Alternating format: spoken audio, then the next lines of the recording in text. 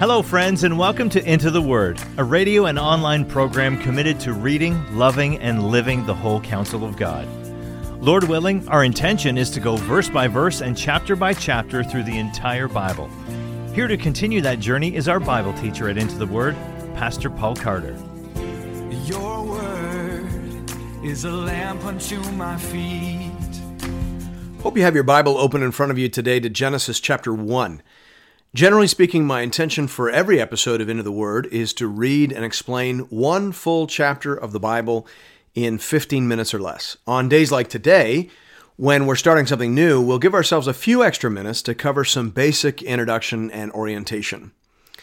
It is sometimes said that we read the Bible to learn about God, to learn about us, and to learn about how God has saved us through the person and work of Jesus Christ. And if that's true, and I think it is, then there is a sense in which it can be dangerous and unhelpful to begin reading the Bible where most of us begin reading the Bible. Most of us are very eager to get to the Jesus parts. We want to read the Gospels. We want to get to the heart of the matter. But that can be counterproductive because if you don't know who God is, and if you don't know who you are, then you might not be able to make sense of the life and work of Jesus Christ. The gospel is a big story. And it begins at the very beginning. It begins with the book of Genesis. The word Genesis means beginning, and it begins where any coherent story must begin. It begins by explaining why there is something rather than nothing. Every coherent worldview, every story that would seek to make sense of humanity as a whole has to answer this question: why is there something rather than nothing?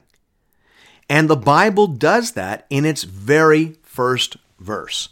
The Bible says, "In the beginning, God created the heavens and the earth." That's why there is something rather than nothing, because God created everything. Philosophers generally agree that in order for there to be anything, there has to have been something that has existed forever and that has the power of life within itself. There are only two logical options. Either the universe has existed forever and has the power of life within itself, or God has existed forever and has the power of life within himself. The Bible tells us which is true. It says, "In the beginning, God created the heavens and the earth." God is the beginning of everything. He is the reason that there is something rather than nothing. You can't tell this story. You can't understand the gospel unless you start here. You have to start at the beginning. You have to start with the book of Genesis. Now, the book itself is laid out in two major sections. The first section runs from chapter 1 through to chapter 11, and it tells the story of God and the world. The second section runs from chapter 12 through to chapter 50, and it tells the story of God and the family of Abraham. In the first section, we see God creating everything. He creates the cosmos, and then he turns our dark, watery world into a garden that generously and abundantly provides for human life.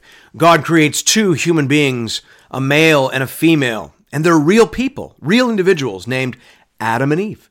And yet they also stand for humanity in general. Adam's name means human, and Eve's name means life.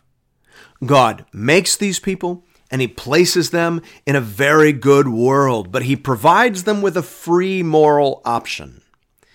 The moral option is called the tree of the knowledge of good and evil. Basically, the man and the woman can allow God to define good and evil, or they can rebel against God and define good and evil for themselves. And that is what they choose to do. And that becomes, in essence, the definition of sin. Sin is not taking God at his word. Sin is not trusting God to define what is good, beautiful, and true. And as we see in the story, people are really bad at deciding right and wrong. And the more they do it, the more they ruin the world.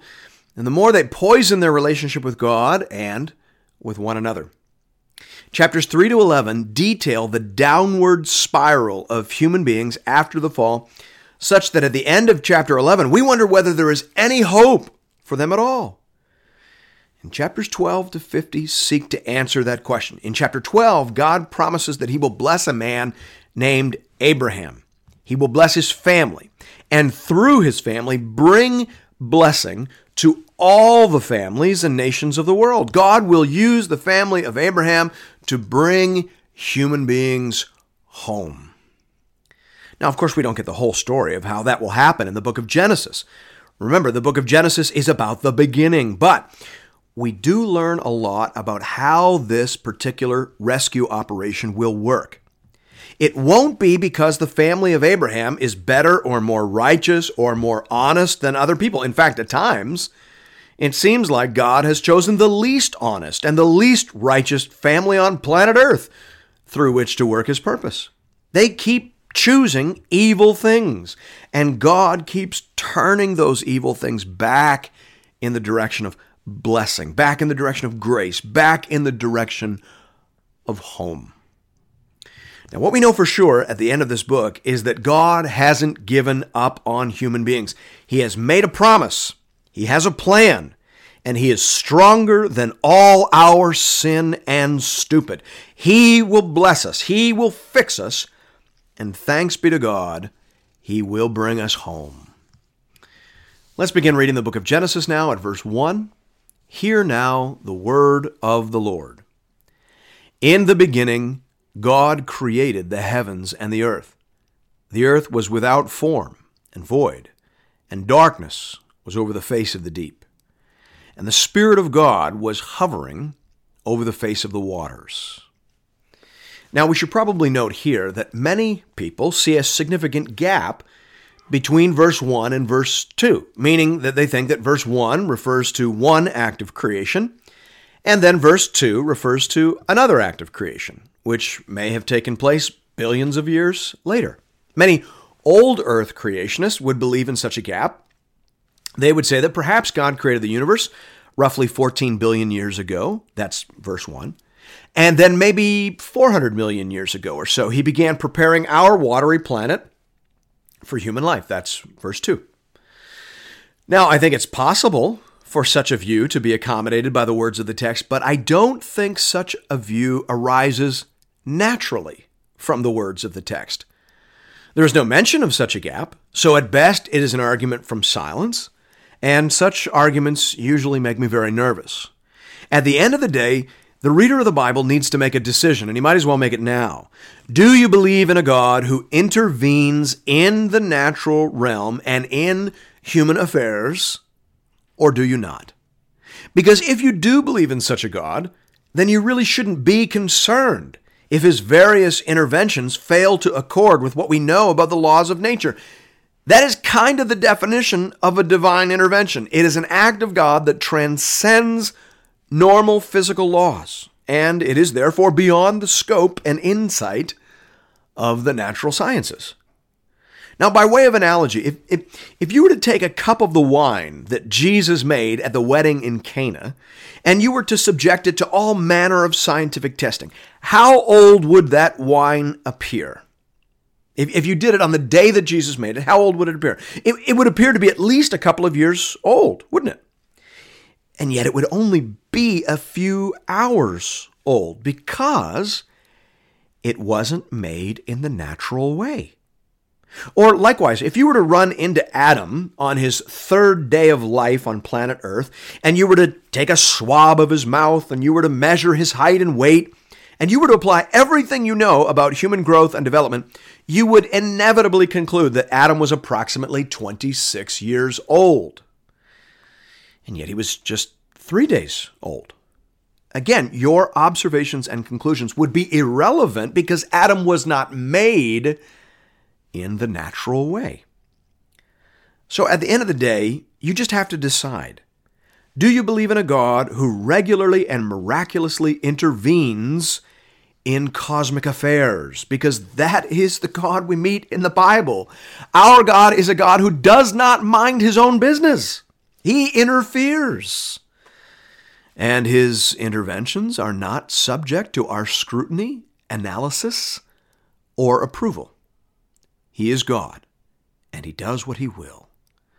And thanks be to God, here in Genesis, he wills to create And so he does. The story continues in verse 3. And God said, "Let there be light." And there was light. And God saw that the light was good.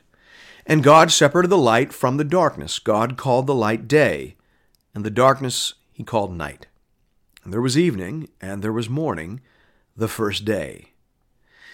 Now, we should also point out that many fine Christians disagree with one another on the nature of these 6 creation days. It is true that the word yom is used throughout the Bible to refer to many types of day. That can't be disputed. It refers to days that last 24 hours more often than not, but it also refers to days that last several years and days that have not yet come to an end. The day of the Lord can be used in the Bible to refer to periods of judgment and distress that last for weeks, months, or even years. And many scholars believe that the 7th day referred to in the creation account, in some sense, has never ended. So, it's beyond dispute that Yom can refer to various sorts of days. And so we mustn't write people off because they see this account as referring to 6 periods of creation of indeterminate lengths of time, possibly separated by great periods of silence and inactivity. You can make that argument without abusing the words of the text. But again, it should be stated that such a view does not arise naturally from the text. And again, if we believe in a God who exists and who works miracles, then why not believe in such a God on page 1 of the Bible? Why not let the text mean what it seems to say? Why not accept that God created the world whole and therefore, as with Adam, having an appearance of age? The most natural reading of the text suggests that we are watching God do a miracle that will forever defy human observation, analysis, and understanding. It appears to happen in an orderly fashion over the course of 6 literal days. Given the limits of human powers of observation and given the deceitfulness of the human heart, I am more than prepared to take this text at face value. Here I stand, and I can do no other. Let's continue reading at verse 6. And God said, "Let there be an expanse in the midst of the waters, and let it separate the waters from the waters." And God made the expanse and separated the waters that were under the expanse from the waters that were above the expanse. And it was so. And God called the expanse heaven. And there was evening and there was morning the 2nd day. And God said, "Let the waters under the heaven be gathered together into one place, and let the dry land appear." And it was so. God called the dry land earth, and the waters that were gathered together he called seas. And God saw that it was good. And God said, "Let the earth sprout vegetation, plants yielding seed, and fruit trees bearing fruit in which is their seed, each according to its kind on the earth." And it was so. The earth brought forth vegetation, plants yielding seed according to their own kinds, and trees bearing fruit in which is their seed, each according to its kind. And God saw that it was good. And there was evening and there was morning, the 3rd day. And God said, "Let there be lights in the expanse of the heavens to separate the day from the night, and let them be for signs and for seasons and for days and years. And let them be lights in the expanse of the heavens to give light upon the earth." And it was so. And God made the 2 great lights, the greater light to rule the day, and the lesser light to rule the night, and the stars. And God set them in the expanse of the heavens to give light on the earth, to rule over the day and over the night, and to separate the light from the darkness. And God saw that it was good, and there was evening, and there was morning, the 4th day. Now, if you hold to the idea that there is a significant gap between verse 1 and verse 2, then you have a hard time dealing with the creation of the sun, moon, and stars on day 4. Generally speaking, those who hold to such a gap believe that God created the universe in verse 1 and then prepared the earth for human habitation over the 6 days described in verses 2 to 31. But here, right in the middle of that, we have God creating sun, moon, and stars. Now, some try to get around that difficulty by saying that what is being described here is what Moses saw from his perspective on the earth. And that what really happened is that God thinned the atmosphere and cleared away the clouds so that Moses could see what was already there. And that is possible. We do have to remember that what we are reading here is how Moses described what God showed him in some sort of revelatory vision. That's important to remember. But we are still left with the fact that that isn't what Moses said. He didn't say that on the fourth day God revealed the sun, moon, and stars. He said God made them. And so again, I think that we are wiser to take the text as it reads. The fact that we then have to explain where light was coming from before the creation of the sun ought to be no great challenge to us. God's face is all the light we need in the new creation in Revelation 22, and I imagine that it would have been just as sufficient for the first creation in Genesis chapter 1. We jump back into the text at verse 20. And God said, "Let the waters swarm with swarms of living creatures, and let birds fly above the earth across the expanse of the heavens." So God created the great sea creatures, and every living creature that moves, with which the waters swarm, according to their kinds, and every winged bird according to its kind. And God saw that it was good. And God blessed them, saying, "Be fruitful and multiply, and fill the waters and the seas, and let birds multiply in the earth." And there was evening, and there was morning, the fifth day. And God said, "Let the earth bring forth living creatures according to their kinds, livestock and creeping things, and beasts of the earth according to their kinds." And it was so. And God made the beasts of the earth according to their kinds, and the livestock according to their kinds, and everything that creeps on the ground according to its kind. And God saw that it was good. Now just quickly notice here that everything in this story reproduces according to its kind. And this accords nicely with what we know about DNA. Every creature, every single cell, contains information that allows it to repair and reproduce itself according to its kind. It does not contain information on how to turn itself into another species. The Bible does not teach evolution. The Bible teaches what the study of DNA seems to teach, which is that creatures reproduce according to their kinds. Verse 26, "Then God said, 'Let us make man in our image, after our likeness, and let them have dominion over the fish of the sea, and over the birds of the heavens, and over the livestock, and over all the earth, and over every creeping thing that creeps on the earth.'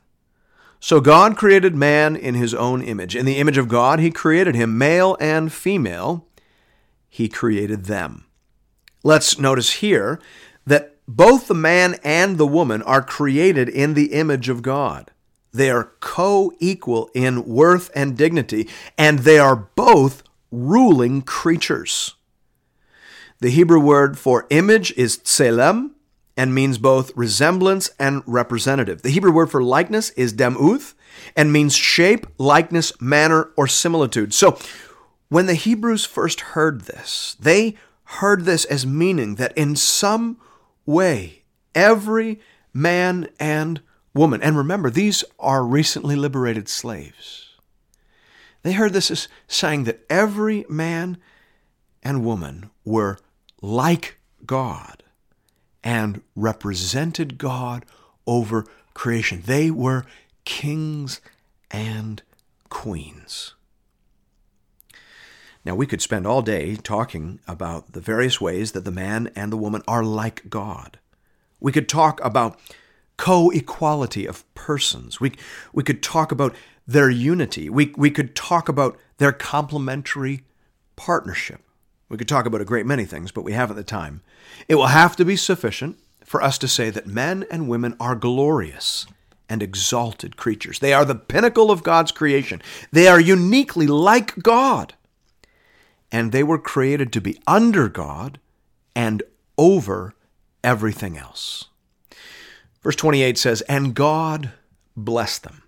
And God said to them, 'Be fruitful and multiply, fill the earth and subdue it, and have dominion over the fish of the sea, and over the birds of the heavens, and over every living thing that moves on the earth.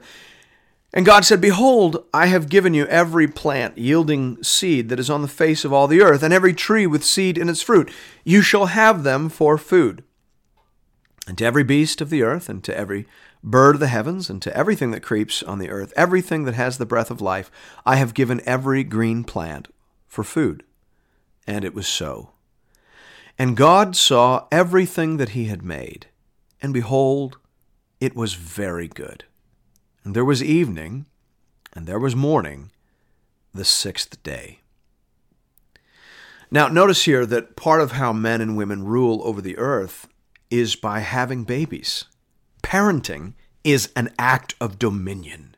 We rule over the earth in part by filling the earth with little men and women who know and worship God. That was part of the original created order, and like everything else, it was, and it is, very good. Thanks be to God.